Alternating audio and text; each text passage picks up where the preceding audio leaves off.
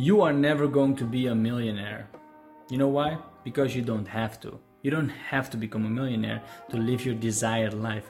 A lot of people think they need to make 10 million, 50 million, 30 million to live the desired lifestyle, to live whatever they want to do, to have that mansion, to have that house, to be travel the whole world. But you don't have to have that much. And a lot of people don't know that because they don't know their desired life number. They didn't calculate it. And that's something I want you to try out today.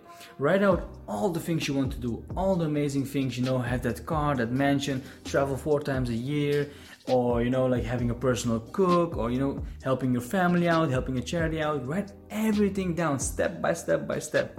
And then calculate the real price.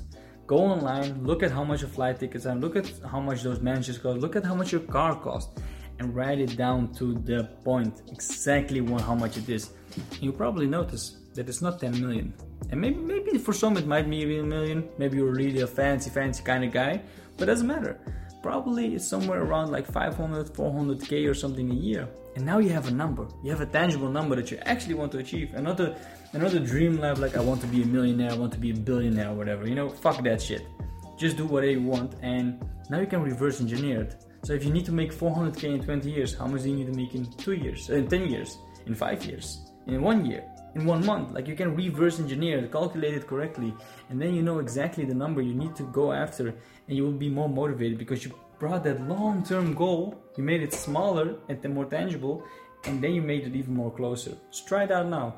Try to get your desired life number up straight.